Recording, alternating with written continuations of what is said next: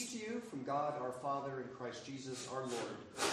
Grace to you and peace from him who is and was and who is to come, and from Jesus Christ, the faithful witness, the firstborn of the dead, and the ruler of kings on earth. Let us pray. We praise you, great God, for the hope that we have in Jesus Christ, who died but is risen and rules over all. We praise you that we are reconciled to you through your Son. Because he lives, we look for eternal life, knowing that nothing past, present, or yet to come can separate us from your great love made known in Jesus Christ our Lord. And we pray that you would send your Spirit and be present with us this day so that we might be truly blessed and encouraged and edified, and also, most importantly, praise you for your goodness and great glory. In Christ's name we pray. Amen. Our hymn is number 270, Good Christian Men Rejoice and Sing.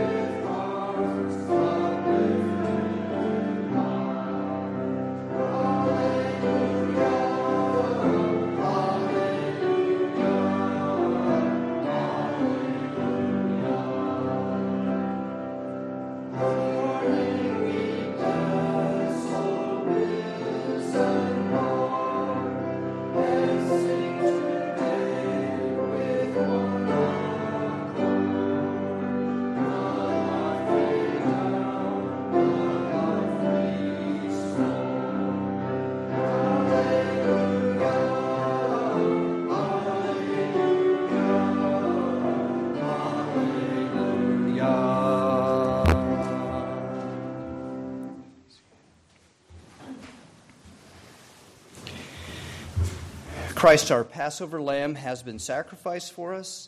Let us therefore rejoice by putting away all malice and evil and confessing our sin with a sincere and true heart. Let us make that confession together. Almighty and most holy Father, we have erred and strayed from your ways like lost sheep. We have followed too much the plans and desires of our own hearts. We have offended against your holy laws. We have left undone those things which we ought to have done, and we've done those things which we ought not to have done. Have mercy upon us, O Lord. Spare those who confess their faults. Restore those who are penitent, according to your promises declared to us in Christ Jesus our Lord. And grant, O most merciful Father, that we might hereafter live a godly and righteous life to the glory of your holy name. Amen. Please stand for the assurance of pardon. Jesus Christ came not to be served, but to serve and to give his life as a ransom for many. By his death, our sin is forgiven. By his resurrection, we are raised into the new life of God. I declare to you as a minister of the gospel that all those who have faith in Jesus Christ and repent of their sin are truly forgiven of all their sin. This is the good news of the gospel. We say together, praise be to God. People of God live by faith and not by sight. The Apostle Paul told the church we walk by faith, not by sight. Hebrews tells us that Abraham was called out to a place that God would give to him as an inheritance, and he lived in it as the land of promise among the people who already dwelt there. The people who by sight, by visual sight, looked like they already possessed the land and it was their land. And yet God had promised that he would carve out a place in this world and settle Abraham's descendants in that land. Abraham didn't see that with his visual sight, but he walked with faith in that land and trusted that God would do what he said he would do. Israel traveled toward that land after they were delivered from Egypt, and they were required to believe before they ever laid eyes on that place. And so we must live by faith as the people of the kingdom of God according to the word of Jesus Christ. It's a kingdom that has already begun in this world. We cannot see it in its outward visible glory and dominion over this whole earth, but it is present. Jesus Christ has begun his kingdom in this world. The church is made up of the people who belong to that kingdom, and so we live with faith as we live according to the ways of that kingdom, following our Lord and Savior. We are like those people, the people of Israel, who had to live by land as they traveled towards live by faith as they traveled towards the promised land. So we are to begin to live now as things have changed, because things are now different with the coming of Jesus Christ, who brings the kingdom of God into this world. We are to live according to that way, even if we can't see it, even if we have to live by faith. For this is God's will for us in Jesus Christ, and let us say, Amen. Our hymn is number 85, "The Lord's my shepherd, I'll not want."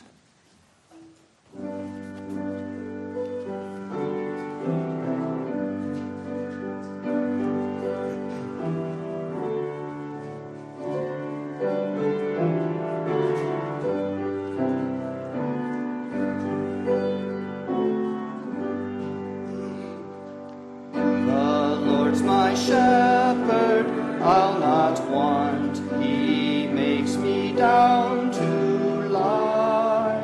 In pastures green he leadeth me, the quiet waters by. My soul he doth restore again, and me to walk doth make.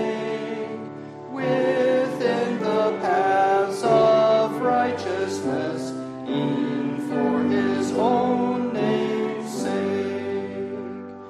Yea, though I walk in death's dark vale, yet will I fear none ill, for thou art with me, and thy rod and staff me comfort still.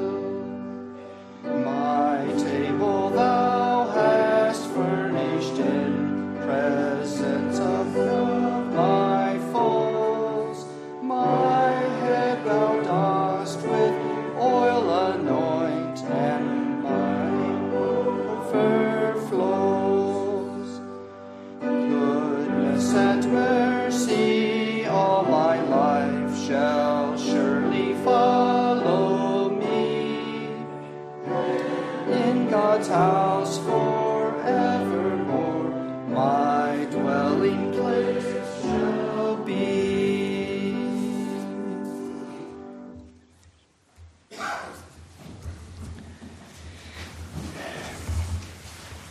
As Christ's beloved people, let us bring our prayers to our Heavenly Father.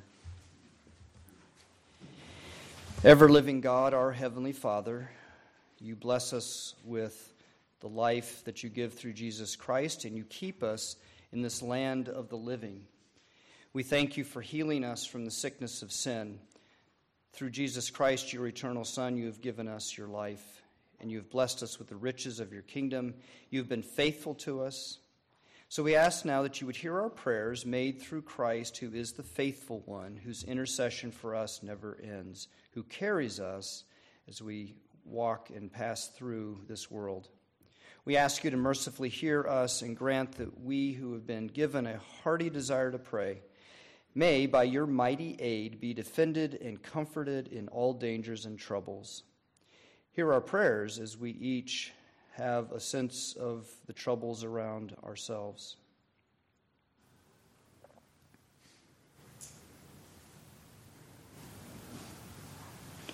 Lord of hosts, as you have made your church to share in the victory of Christ, so make your church across this world to be more than conquerors by standing firm in its faith in Jesus. We pray for the Christians and the people who are in Ukraine and Afghanistan, Syria, Sudan, Myanmar, China. We pray you would bring an end to Russia's aggression, and that these nations would strive for order, and that their government would become good, and that humans could flourish, and there would be peace in the cities. By your grace, let your church rest in your abundant care, even if it is persecuted, mocked, or outlawed.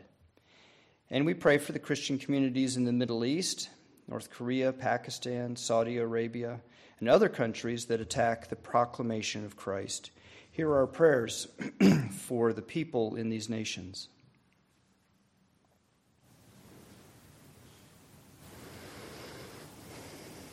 Almighty Lord, though the nations rage, you utter your voice and the earth melts. And as your word has gone forth into the world, may the nations be subdued as they hear the proclamation of the word. Let women and men and children from every race and every tongue praise the name of Jesus Christ. Hear our prayers for the proclamation of the gospel.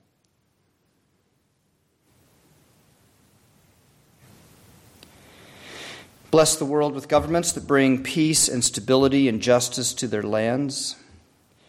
May it promote tranquility and justice, humility, under the law, or the order of your law and your creation. And in so doing, may your people be able to live quietly, following the way of our Savior Jesus Christ and loving our neighbors.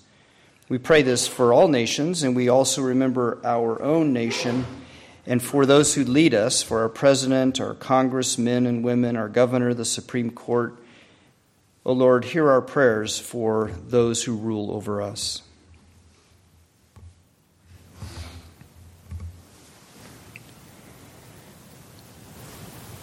Merciful Savior, attend to the proclamation of the gospel so that the deaf will hear and the blind see. May the ones who do not believe repent and receive by faith Jesus Christ, who is the Savior of the world. Build up your church, make her strong in every place where your people have been gathered together. We pray that those Christian communities, your church in all these lands, would grow and be strong and faithful to Christ and his word. Here are our prayers for Grace Reformation Church in Indiana, their pastor Matthew Barker, also Everett Hennis in Hillsdale, and for Dale Van Dyke, John Terrell, Michael Scout in Grand Rapids as they pastor the churches there. In addition, we pray for the Christians in Uganda and Ethiopia and the missionaries who serve there. Especially, we pray for James Folkerts and Charles Jackson and their families. Hear our prayers.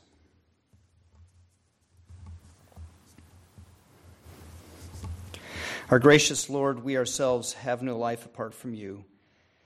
We praise you for the abundant life that is in Jesus Christ. Grant us the saving health each one of us needs, whatever our condition is. And we pray that we would continue to love you and serve you. Hear our prayers for those with medical and spiritual needs, for Eduardo, for Frida, Julie, Michael, Luca, Fawn, Jeff, and our friends Becky, Karen, Chris, Bob, Tom, Phil, Tammy's family, Angie, Gladys, Dominique, and others we name to you in silence. May the gospel of Christ continue to be effective and more people added to this church, where they may grow, live in the grace and love of Jesus Christ and grow in faith and in the ministry of the word together. To you we pray, our Father, in the unity of the Spirit, through Jesus Christ, who taught us to pray, saying, Our Father, who art in heaven, hallowed be thy name. Thy kingdom come, thy will be done, on earth as it is in heaven. Give us this day our daily bread, and forgive us our debts, as we forgive our debtors. And lead us not into temptation, but deliver us from evil. For thine is the kingdom, and the power, and the glory forever. Amen. Let us present our gifts and offerings to the Lord.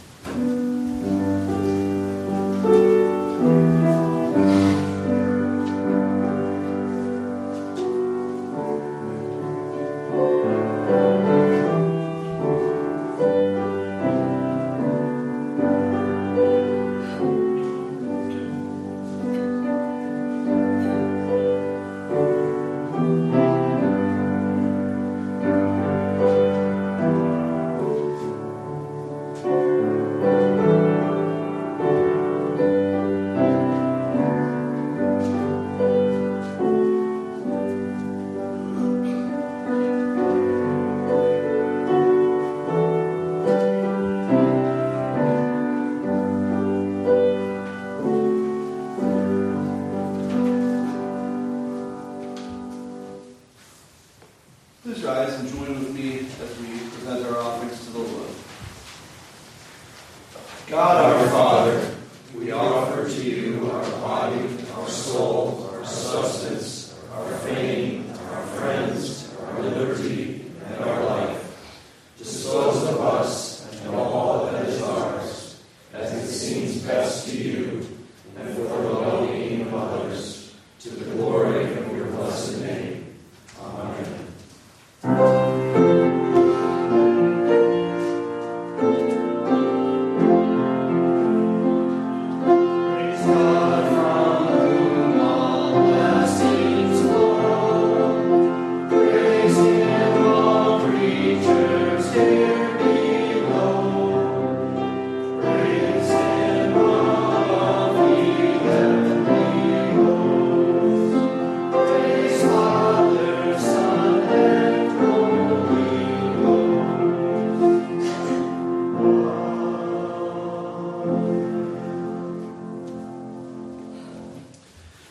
Please be seated and join with me again in praying for God's illumination on our reading. Oh, Heavenly Father, we thank you for giving us your word. We thank you for the fact that you have, for so long, you spoke directly to your people, and that was written down, and that you have put us in a day and age when that when your word is clearly available to us, when we can read it and talk about it and ponder it without fear of oppression. And we thank you for sending your Spirit to help us understand it. And we pray that your Spirit would be with us this morning, and that in our reading of your word, that we would be edified, and that you would cause us to hear and open our ears to what you would have us hear and know. We pray these things in Christ's name. Amen. Our Old Testament reading is from Deuteronomy, chapter 2,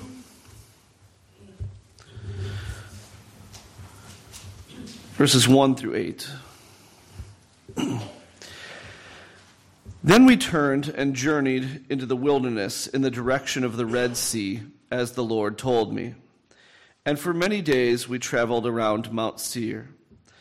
Then the Lord said to me, "You have been traveling around this mountain country long enough. Turn northward and command the people, 'You are about to pass through the territory of your brothers, the people of Esau, who live in Seir, and they will be afraid of you. So be very careful. Do not contend with them, for I will not give you any of their land. No, not so much as for the sole of the foot to tread on, because I have given Mount Seir to Esau as a possession.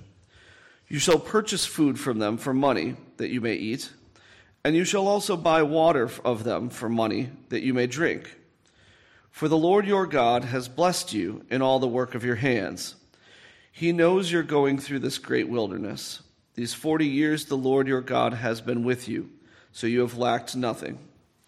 So we went on, away from our brothers, the people of Esau, who live in Seir, away from the Arabah road, from Elath and Ezion-Geber, And we turned and went in the direction of the wilderness of Moab. Our Psalter response, which we recently sang together, we will now recite together as well. It's from Psalm 23. The Lord is my shepherd, I shall not want. He makes me lie down in green pastures. He leads me beside still waters. He restores my soul. He leads me in paths of righteousness. For his name's sake. Even though I walk through the valley of the shadow of death, I will fear no evil. for you are with me. Your rod and your staff. They comfort me. You prepare a table before me. In the presence of mine enemies, You anoint my head with oil. my cup overflows. Surely goodness and mercy shall follow me. All the days of my life, And I shall dwell in the house of the Lord forever. Our epistle reading comes from 1 Peter chapter 2.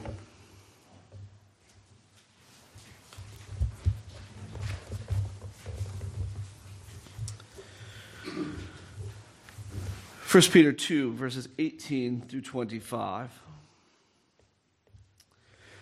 Servants, be subject to your masters with all respect, not only to the good and gentle, but also to the unjust.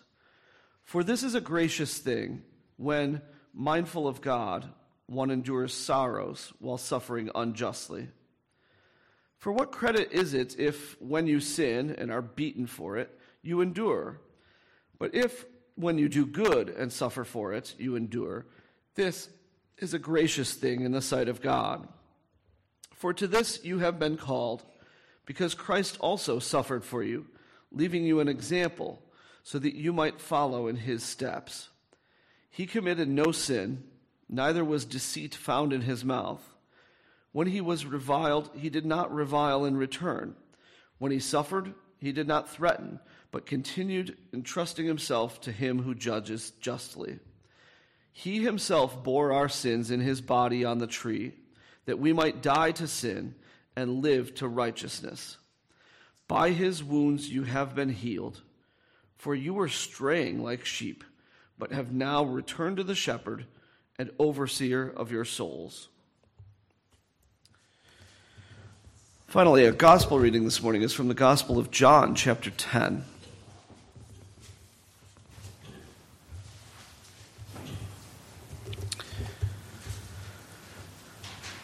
John 10, verses 22 through 30. At that time, the Feast of Dedication took place at Jerusalem. It was winter, and Jesus was walking in the temple in the colonnade of Solomon.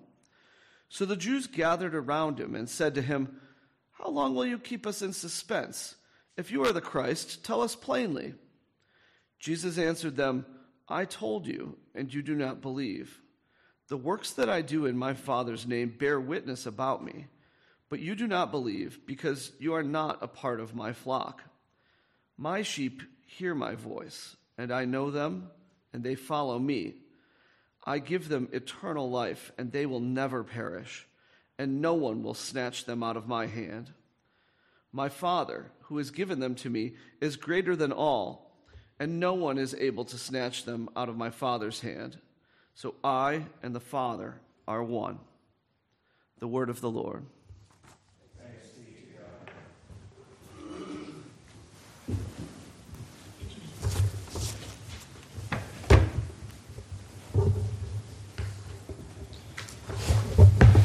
I once wrote something and had the Cals edit it, review it, and Julie's comment was that when I write, I need a bucket of commas. And I thought about that when I looked at the title I put for this sermon, Trust in the World. That could easily be misunderstood. I should have put a comma under trust, but anyway, you'll see in a minute. Trust in the real world, not trust in the real world. Okay. Well, many years ago I read a blog by Russell Saltzman, who was a Lutheran pastor. He's retired now, I believe. And he wrote this blog. It was an outstanding blog. He'd been a pastor for many years in the heartland of our country around Kansas City. And some time ago, he told a story about a woman in one of the first congregations he served. And these are his words. I'm always stunned in my encounters with people who, with every cause for bitterness, nonetheless exhibit a good cheer and a trusting heart. Christina Sorensen was one of them. She was born in 1893, and she was my parishioner and my friend the last 3 years of her life. Still a vigorous woman until she died in 1983 at age 90.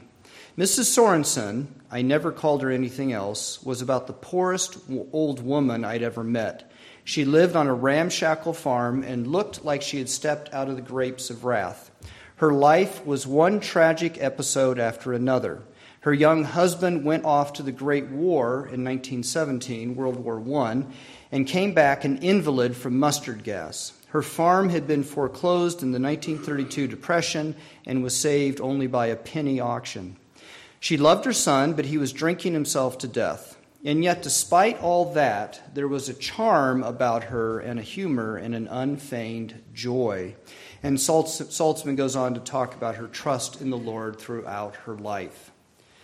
Now, I'm sure that you've heard stories like this about other Christians. Perhaps you know Christians who just seem to exhibit this trust in God, even though they've had to undergo many, many difficult things in their life. Christians who are confident in God's care and protection of them through their lives. Stories like Mrs. Sorensen take hold of us because they are a commitment, they show a commitment and trust in the Lord in the face of hardship and even the very oppression of life. Psalm 23 is a psalm about trust in the Lord in the midst of the realities of this life. And it's been a favorite in Christian instruction and worship. Christians, not to mention Jews, have used this psalm and enjoyed teaching it and learning about it and just using it in worship as part of the liturgy of the worship. I can remember when I went through confirmation class at the church I attended in my youth. It was in 9th grade, and it was expected there that you would go through confirmation class before you gave your profession of faith. And there wasn't much to this class. It was rather unfortunate. We didn't do a lot. There wasn't a lot talked about, not a lot of teaching in it or anything. But we did have to memorize a few things. And we were expected to know the books of the Bible in order, memorize the Apostles' Creed, and Psalm 23. The psalm was considered one of the standards for the Christian life. Over the centuries, the church has loved to sing this psalm in worship. If you look back at, I think it was 85? Whatever the number was for our singing of that psalm in our worship today, you'll notice there are several other editions or versions of Psalm 23 as well. I think we have 3 such songs about Psalm 23 in our hymn book. Christian art has used the image of the shepherd in the psalm holding his staff in one hand and a lamb in the crook of his arm. And it expresses the Christian's intimate relationship with the Lord or the Lord's protection in the valley of death. And Christian art from very, very early on. It's funny, you go into the catacombs in Rome or in some other places and you'll see some of the painting on the wall that shows the Good Shepherd. That image was very important from the beginning in the church. Many of the traditional church sanctuaries that have stained glass windows have one panel picturing Jesus as the Good Shepherd holding a lamb. So it's just been an outstanding icon in the church, iconic image throughout church history. Psalm 23 has been regularly used at funerals. I've conducted many funerals, and often that's one of the passages that I use to bring comfort to the family, just to read Psalm 23. It's trust in the face of death. And this psalm has been of great comfort to those who have lost a loved one. Psalm 23 is a confession of trust in God. And you can't miss the imagery. The Lord is my shepherd. It's very personal, very intimate language. The Lord is my shepherd. Until recently, the image of the sheep with their shepherd was as well known as a McDonald's sign is today. You know, we all know what we see when we pass a McDonald's sign.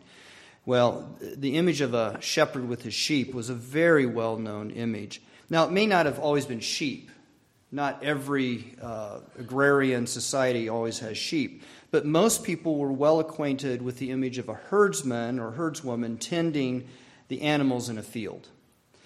Although sheep were common in many cultures, in some places it may have been flocks of goats or cattle. Whatever the case, the image of the shepherd with his flock or herd was ubiquitous. It was everywhere. The shepherd standing watch over his sheep, carrying a lamb in his arms, gently directing his flock with a long stick, or maybe using that same stick to chase off predators. And the sheep know the shepherd and respond to his calls with soft bleating. I saw something of this when I served a church in western Kansas. There was a man in our church named Frank Weedle, who insisted on being called a cattleman, not a rancher. For some reason, there was a difference for him. He owned about 500 head of cattle, and one day he invited me to join him in weaning calves.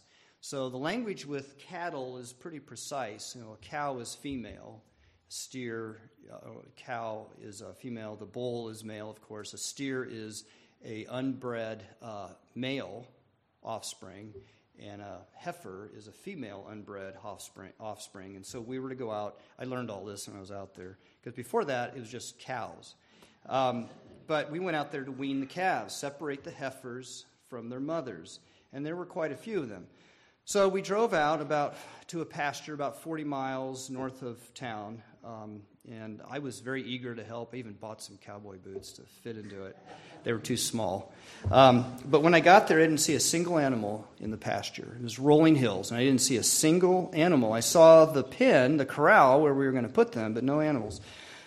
So I just watched, see what Frank would do, and I learned, he told me that he'd hired some true cowboys to go out and drive the cattle to the corral. And they showed up in their truck, got their horses out, they looked like cowboys, and they rode off to try to drive the cattle back towards us.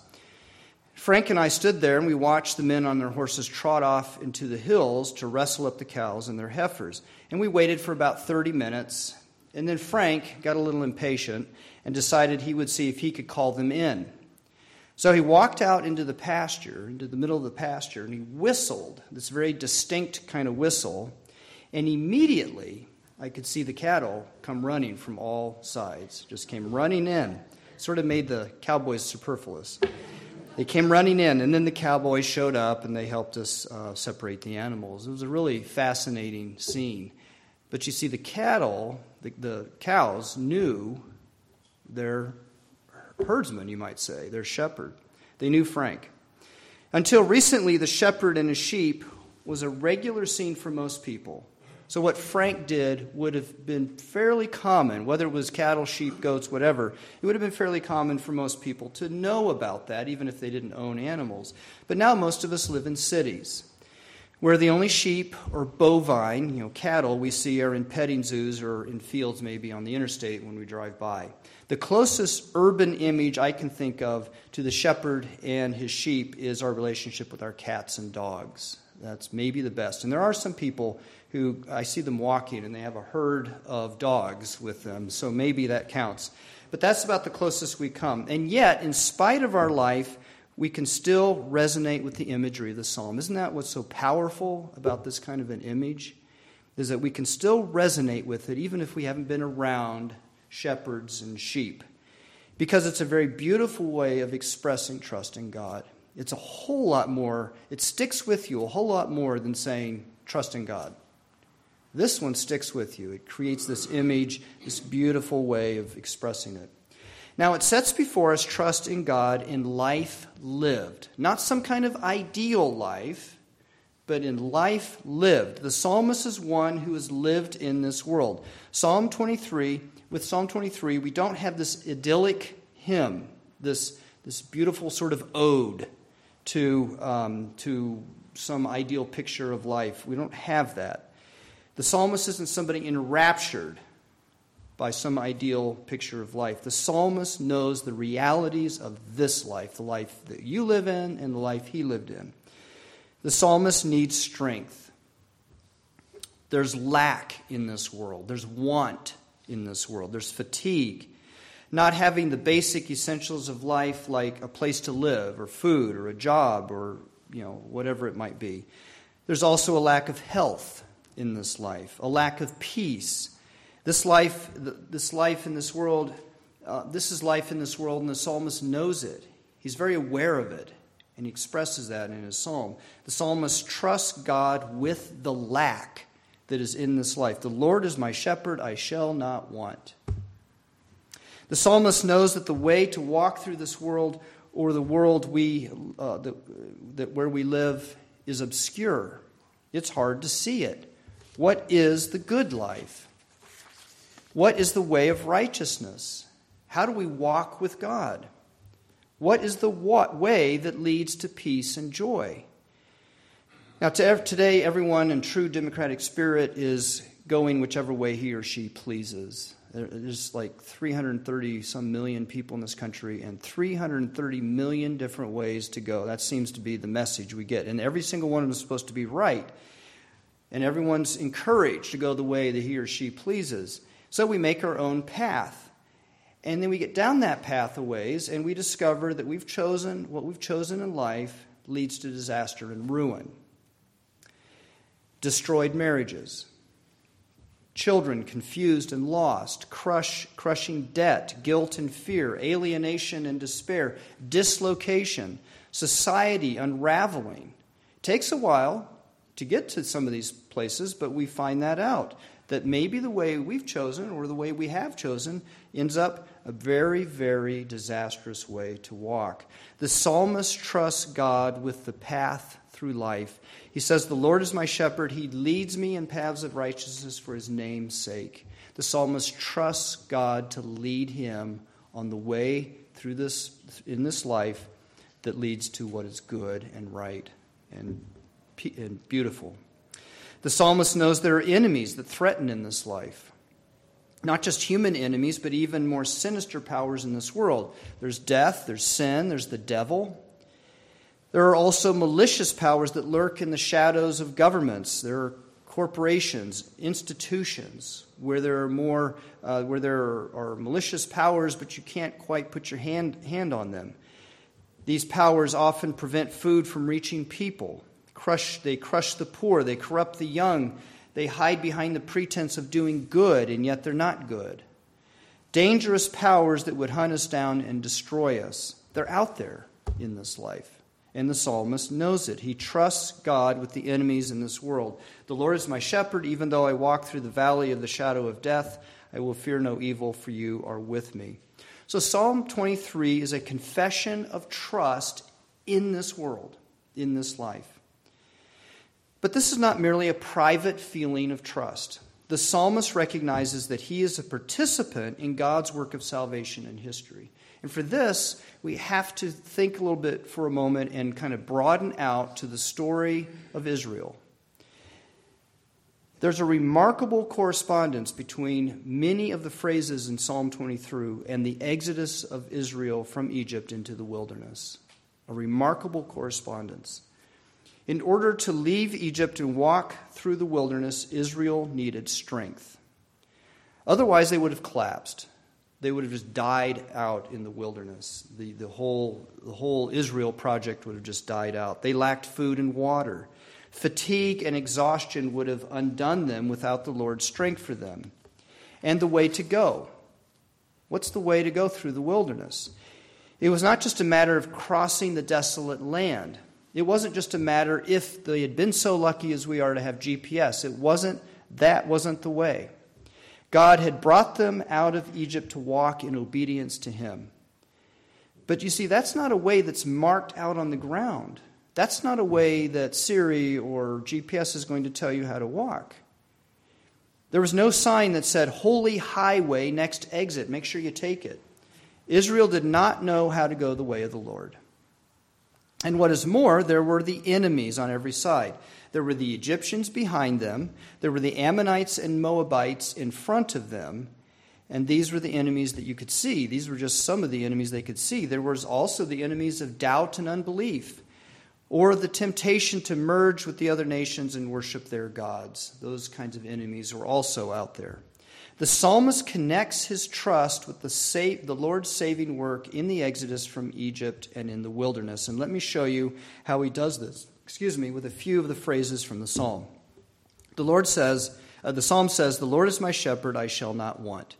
We heard Deuteronomy 2 read, and it tells of the Lord's presence with Israel in the wilderness. And Deuteronomy 2 says, "These 40 years the Lord your God has been with you, and you lacked nothing."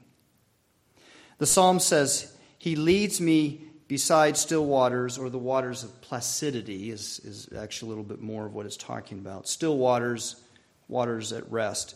In Numbers 10, the metaphor of placid waters is associated with the ark leading the people. The Lord leading the people with the ark went before them 3 days' journey to seek out a resting place for them. And resting place is the same word in Psalm 23 that is still or placid waters. So you've got this connection in the words. The psalm says, "He leads me in paths of righteousness." In Exodus 15, it's Miriam's song after Israel is delivered from Egypt when they stood on the banks of the sea looking out into the wilderness. Can you imagine these enemies, this power that had kept you captive, and God had come in and freed you, and then he parted the waters and brought his people through the waters, and now they stood on the other side, and they looked behind them, and they saw the defeated Egyptians, and then they turned around and looked forward, and they saw wilderness. Just a vast wilderness. Well, Miriam sang this song. She said, "You have led in your steadfast love the people whom you have redeemed. You have guided them by your strength to your holy abode." You've guided them, and you're still guiding them. And she praises God for that. And in addition, the word translated abode is actually the same word used in Psalm 23 for pasture. Psalm 23 says, "I walk through the valley of the shadow of death." The book of Jeremiah uses that same image. It's a very powerful image, the shadow of death. He uses that image for the wilderness when he talks about Israel, where Israel went. Jeremiah says, "The Lord who led us in the wilderness, in a land of deserts and pits, in a land of drought and deep darkness." He's describing this shadow of death there. The psalm says, "I will fear no evil, for you are with me." And in Deuteronomy 20, the Lord says to Israel, "When you go forth to war against your enemies and see horses and chariots and an army larger than your own, you will not be afraid of them, for the Lord your God is with you, who brought you up out of the land of Egypt." He's with them, and the psalm says, "You are with me." And one more, the psalmist says, "You prepare a table for me." Psalm 28 applies that language of a table to Israel in the wilderness. It says the people spoke against God, saying, "Can God spread a table in the wilderness?" And then Psalm 78 goes on to say that's precisely what God did. He made the water gush out of the rock. He opened the doors of heaven. It rained down manna upon them. The Lord caused the east wind to blow in the heavens, and it rained meat on them like dust. He prepared a table for them in the wilderness. The psalmist expresses his trust with all those people who participated in God's history, salvation history. You see, it's not just about his trust. He's expressing trust with all those people who'd gone before him, who had participated in what God had done in history. And it continues on. It doesn't stop with Israel. It continues on to Jesus Christ. Jesus himself makes this very obvious when he says, "I am the good shepherd." And that would have echoed this psalm. He said, "My sheep hear my voice, and I know them, and they follow me, and I give them eternal life." Jesus is the one who fulfills God's salvation for us. There's this big, huge history there of God's work of salvation in this world. Israel had experienced it, and then it came to fruition in Jesus Christ. And that history of God's salvation continues on to us. By drawing you to Jesus and forgiving your sin, God continues to be at work, leading you, guiding you, protecting you, and spreading a table before you. Because of the Lord's saving work with this psalm, Psalm 23 resonates with us. In saving work with us. You must not disconnect your personal trust in the Lord from God's salvation history, which tends to be one of the hallmarks of Christianity in the United States anyway. We tend to disconnect our personal life, our Christian life, our trust in Jesus Christ from God's work in salvation history. Saving trust in Christ has become for many more a feeling inside or a mood that we have. And I hope you feel trust, but you can't leave it at that. It is trusting that you've been brought into the marvelous work that God has done and is doing that extends all the way back into the past with Israel and into the future with Jesus Christ. When you trust in the Lord, your trust is part of the trust of all of God's people. It's not just your own. So when you say you trust in the Lord, you are speaking like a choir, as a voice in a choir of all the other people of Christ who say they trust in the Lord. It's one voice of trust, and you're part of that, and it extends into God's work in salvation history. So you trust in Christ. Your trust in Christ has a history, the history of God's salvation. It comes within life. And I like how an old professor of mine said it, James Mays. He puts it like this: trust has an environment. And that environment is life. Life is the context for your trust. In this life, strength must be found, a way must be walked, harm and evil threaten, enemies persist. You cannot somehow have trust that's independent of life in this world. It's not just some commitment that you made years ago. You must put trust into action in life. That's the environment of trust in Christ. Now, it's all very well to feel trust in God and confess it, but trust is something that you must do in life. When you walk through the valley of the shadow of death, when you are in the presence of your enemies, when you are trying to find the way. Trust in Christ is what you have to do when you suffer a terrible illness, or someone tries to hurt you, or you must face a temptation over and over again, or you go off to college and you start hearing arguments thrown at you against believing in God and Jesus Christ, or you lose your job, or you try to find the morally responsible way to live in this world, or when you get married and raise children, or when you don't marry, when you grow old and when you lay dying. Trust in Christ has to be done in those situations. And that's exactly the environment of Mrs. Sorensen's trust.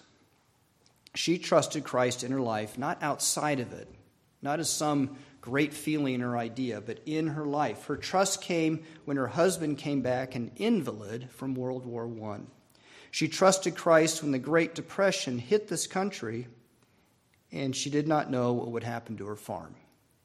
She trusted in the Lord when her son became an alcoholic. She trusted God when she was 90 years old.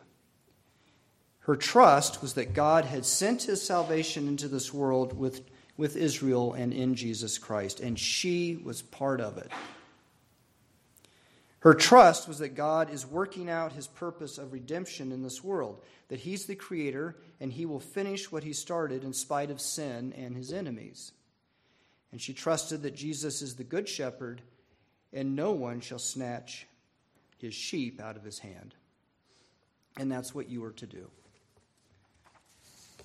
Each of you are to trust that Jesus Christ is your shepherd in this life, no matter what happens to you or where you are.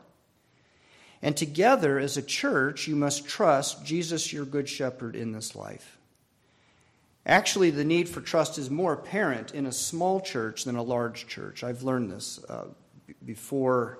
This is the second smaller church that I've been in as a pastor, as a member anywhere. Before that, I grew up in a church of about 1,000 members in Greeley, Colorado.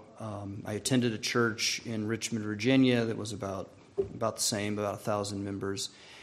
I was an intern at a church, a Presbyterian church in Dallas, Texas, with 8,000 members, 13 pastors, a session of 60 elders, 4 billionaires. I mean, they had everything.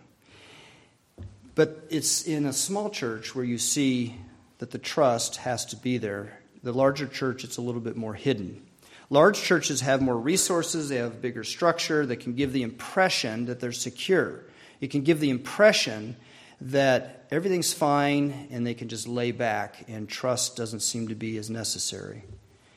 But immense sanctuaries, fat budgets, and many people do not make the church secure. They just don't. And there are plenty of stories of these kinds of churches crashing within a decade or the next generation. In fact, that happened to some degree to that church in Dallas.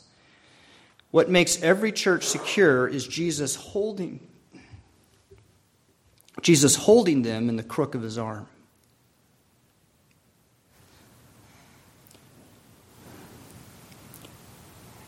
That's what makes every church secure. And that's what makes you secure in Christ, him holding you in the crook of his arm. Now you must trust Jesus to lead you forward. Let us pray.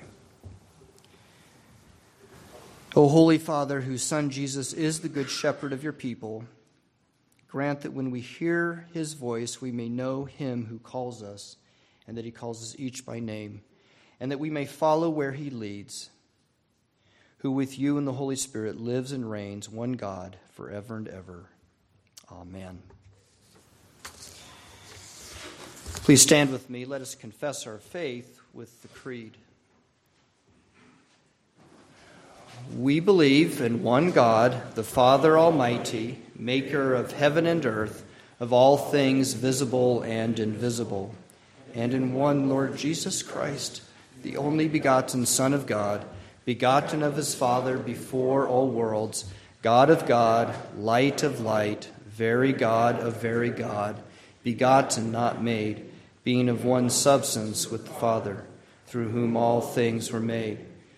For us and for our salvation came down from heaven and was incarnate by the Holy Spirit of the Virgin Mary and was made man, and was crucified also for us under Pontius Pilate. He suffered and was buried, and the third day he rose again according to the Scriptures and ascended into heaven and is seated at the right hand of the Father. And he shall come again with glory to judge both the living and the dead, whose kingdom shall have no end. And we believe in the Holy Spirit, the Lord and giver of life, who proceeds from the Father and the Son, who with the Father and the Son together is worshipped and glorified, who spoke by the prophets. And we believe in one holy Catholic and Apostolic Church. We acknowledge one baptism for the remission of sins, and we look for the resurrection of the dead and the life of the world to come. Amen. Our hymn, as we prepare to come to the Lord's table, is number 424, Shepherd of Souls, Refresh and Bless.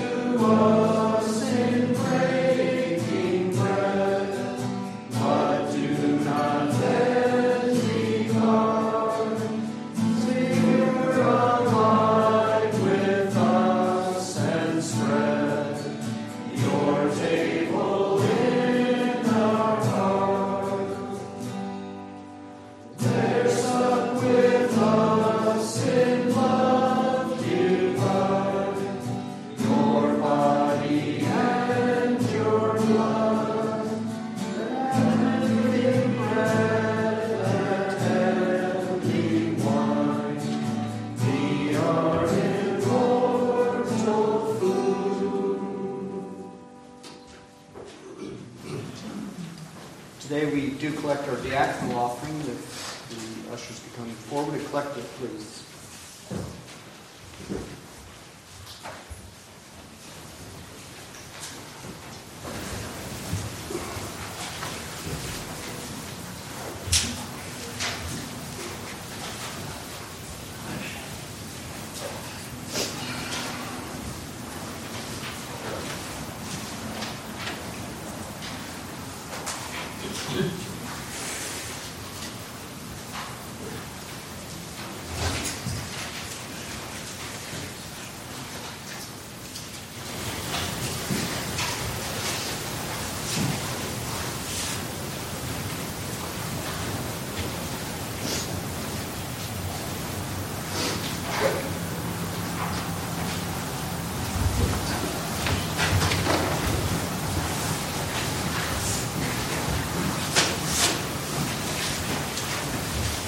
Let us offer this to the Lord and pray together. Eternal God, our sovereign Lord, we acknowledge all we are, all we have is yours. Give us such a love of your infinite grace and holy sacrifice on the cross, that we may gratefully love you and our neighbor. To you be all honor and glory, in the name of Jesus Christ. Amen. The Lord was out in the wilderness at one point when he had the crowds before him. And at other times he spoke in a way that was very pastoral. Pastoral implies shepherding. And he said these words once, hear these words, come to me, all you who labor and are heavy laden, and I will give you rest. Take my yoke upon you and learn from me, for I am gentle and lowly in heart, and you will find rest for your souls. My yoke is easy and my burden is light. And then Jesus came to the upper room before his death with his disciples, and he instituted this meal. As they were eating, Jesus took bread and blessed and broke it and gave it to the disciples and said, take, eat, this is my body. And he took a cup, and when he had given thanks, he gave it to them, saying, drink of it, all of you, for this is my blood of the covenant, which is poured out for many for the forgiveness of sins. As you accept this gracious invitation, you confirm that you are trusting Jesus Christ alone as your Savior from sin, and that you're endeavoring with all your heart to obey him. That simply means it is your desire to obey him, and you're seeking to do that. It doesn't mean you're perfect at it. And that you are seeking to live with love and concern for your fellow Christians with whom you'll be eating and drinking. Now, I realize that you've been hearing these words, some of you, for 27 years. I do change it around a bit, but you hear these words over and over again, and I am struck with the fact that we don't always take them to heart. And I just came back from a presbytery meeting where these words are not taken to heart, not by the presbytery, but by some individuals in some churches. And it's one of those things, we hear it and we just don't think about it, or when the time comes, we're caught up more with our passions and our issues than we are with what this meal is about and our fellowship with one another as a family in Christ with our Lord. And so please, again, hear these words that are very important, that we seek to live with love and concern for our fellow Christians with whom we'll be eating and drinking. Coming to the Lord's table, we cannot harbor grudges or unforgiveness towards each other. And that does displease the Lord. He wishes those things to be set right, and he's taught us to do that. If we have something against someone else, we're to go to them and seek to work it out with that person. There may need to be confession of sin, but also forgiveness. This is very important and is lost in our society and sometimes gets lost in the church. It is my privilege as Christ's minister to invite all who have been baptized, who have professed their faith in Jesus Christ, and are communicant members of the Christian church to come to this, the Lord's table.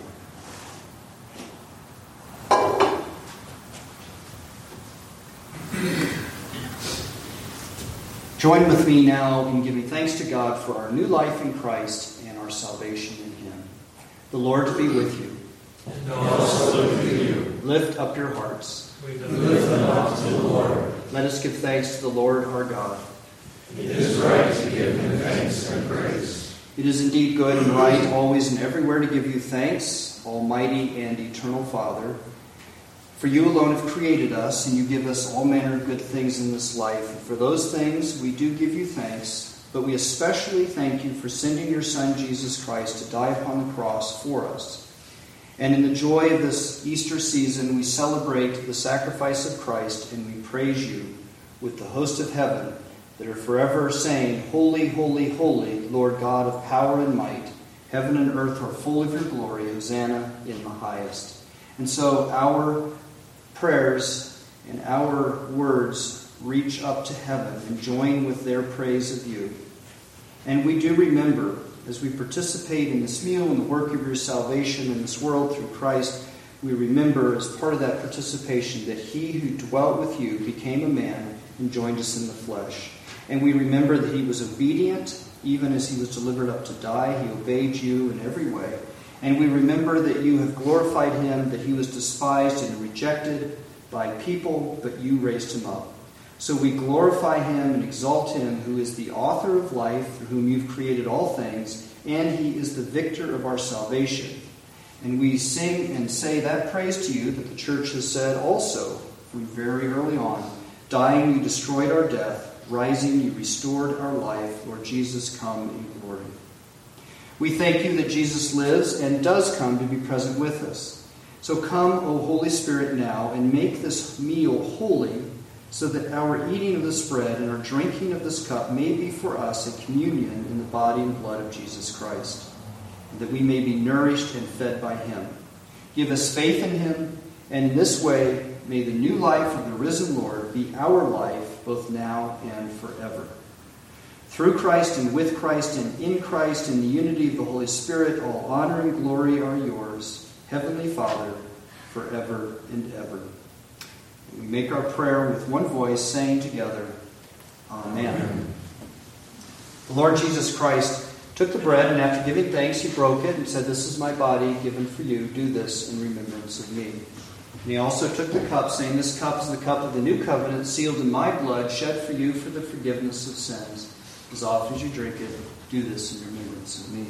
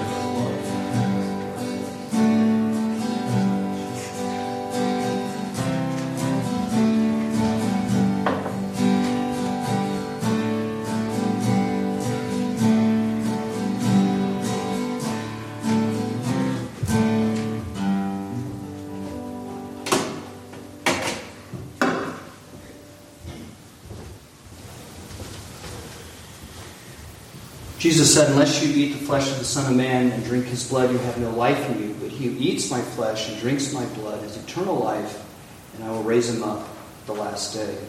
Take and eat this bread and drink this cup, and remember Christ's body and blood given for you. Receive it with faith and thanksgiving. Take and eat and drink.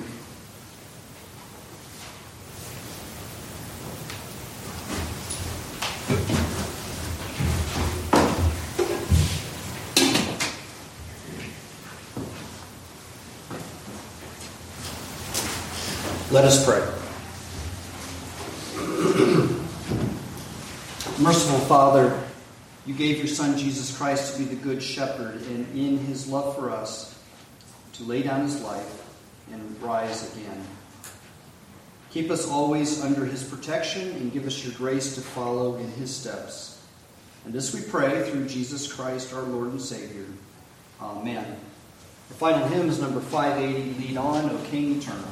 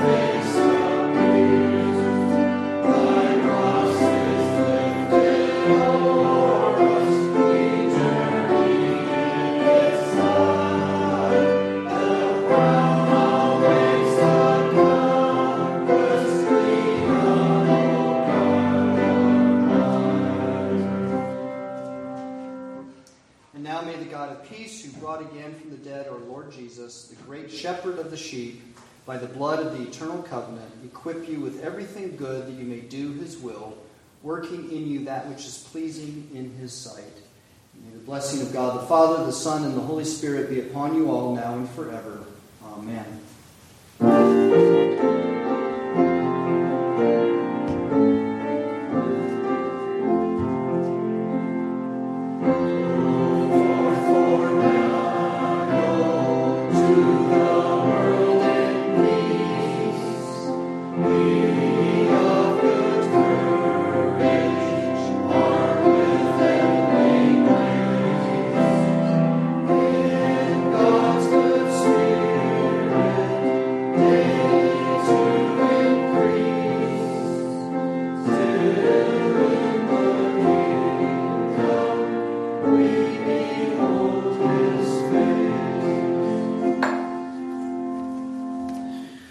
Please be seated, and a very good morning to you all. Especially, it's always a joy when our list for our prayer list for intervention is matched by a lot of the names on it are worshiping with us this morning. So for Michael and Eduardo and Luca, it's really good to see you. I love you guys. And thank you to John and to Randy for bringing us the music this morning. I don't have a lot of announcements that you won't find in Life Together. Did you want to remark on the Presbyterian meeting? Yeah. Please. So we spent So there's an agenda, right? A docket. And we spent 7 hours on one thing. And it was the results of an investigative committee looking into some charges that had been brought against a couple pastors and by some members of those churches. And Mr. Roberts was the elder representing us.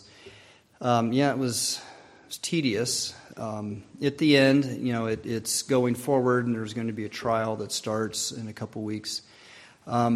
So these things happen, and the good thing is I'm troubled by some of it. I think some of the charges are not well grounded. But whatever the case, the one thing that you need to keep in mind with all of this is that this is a denomination that takes seriously the life and practice of the church and the faith of the church with its ministers and with the churches. And so there is discipline that happens. We don't just let things go that are serious. And people sometimes bring charges that are frivolous, and then those get dismissed. But when there's something serious, we deal with it. And that's a good thing, but it's not a pleasant thing. And it can be very, very difficult at times. And my heart goes out to these pastors and to those churches. So we'll see what comes of it in the next few weeks. But we spent 7 hours. And then we had all the rest of the business to do, and we just booked through it, most of it, in the last hour. And Michael and I are sending texts to each other the whole time. I did want to point out to you this New Horizons is on the back, and there's enough for every household at least, maybe every person to take one. But it's a report from Hero Hakobor in Ukraine, and he's talking about the ministry there during the war. So you might be interested in grabbing one of those. It's free for the taking, and see what he has to say. I think that's it. Are there any announcements from the floor or general updates from anyone? Mr. Cowles. Just want to let you folks know that Julie is doing very well. She even thought about coming, but better not quite yet. She's feeling good. We're waiting, of course, for the test results of the biopsy, so we're very going to be going there. My thanks and Julie's to all of you for food and transportation and companionship and love and prayers and all that good stuff. It's been edifying to say the very least. I would ask also for your prayers for my daughter. She had heart surgery Wednesday, and reaction to the anesthetic following that, so she could use your prayers too. Thank you very much.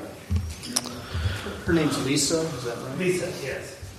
So for those joining with us at home, Mr. Cowles reported, praise God, that Julie's surgery went very well, but continued prayers are requested for the biopsy. And also gratitude was expressed by Mr. Cowles for the support of this family at Providence. And also a request for prayer for his daughter Lisa, who had a heart surgery and a reaction to the anesthetic as well. So continued prayers requested there. I was just going to mention the deacons are having a meeting after CE. So I guess maybe in the room at the table. Okay. On the note of CE, there will be Christian education today, led by Mr. Kelly, continuing in the book Gentle and Lowly. I guess as far as one off-script thing that some of us have lives that are permanently or currently dominated by the cycle of education and the school year, but it's the time of year that our students are graduating. Our students' AP tests start tomorrow. Students are maybe moving on from high school or looking for summer jobs or looking for permanent jobs. Our ballet and other dancers are preparing for their recitals. So for all of our students and teachers, this is a big time of year for us, and certainly your prayers are welcome for those of us in that world. Anything else from the floor? All right, then I will wish you good morning, and Christian Ed will be in whenever Mr. Kelly comes through and yells at us.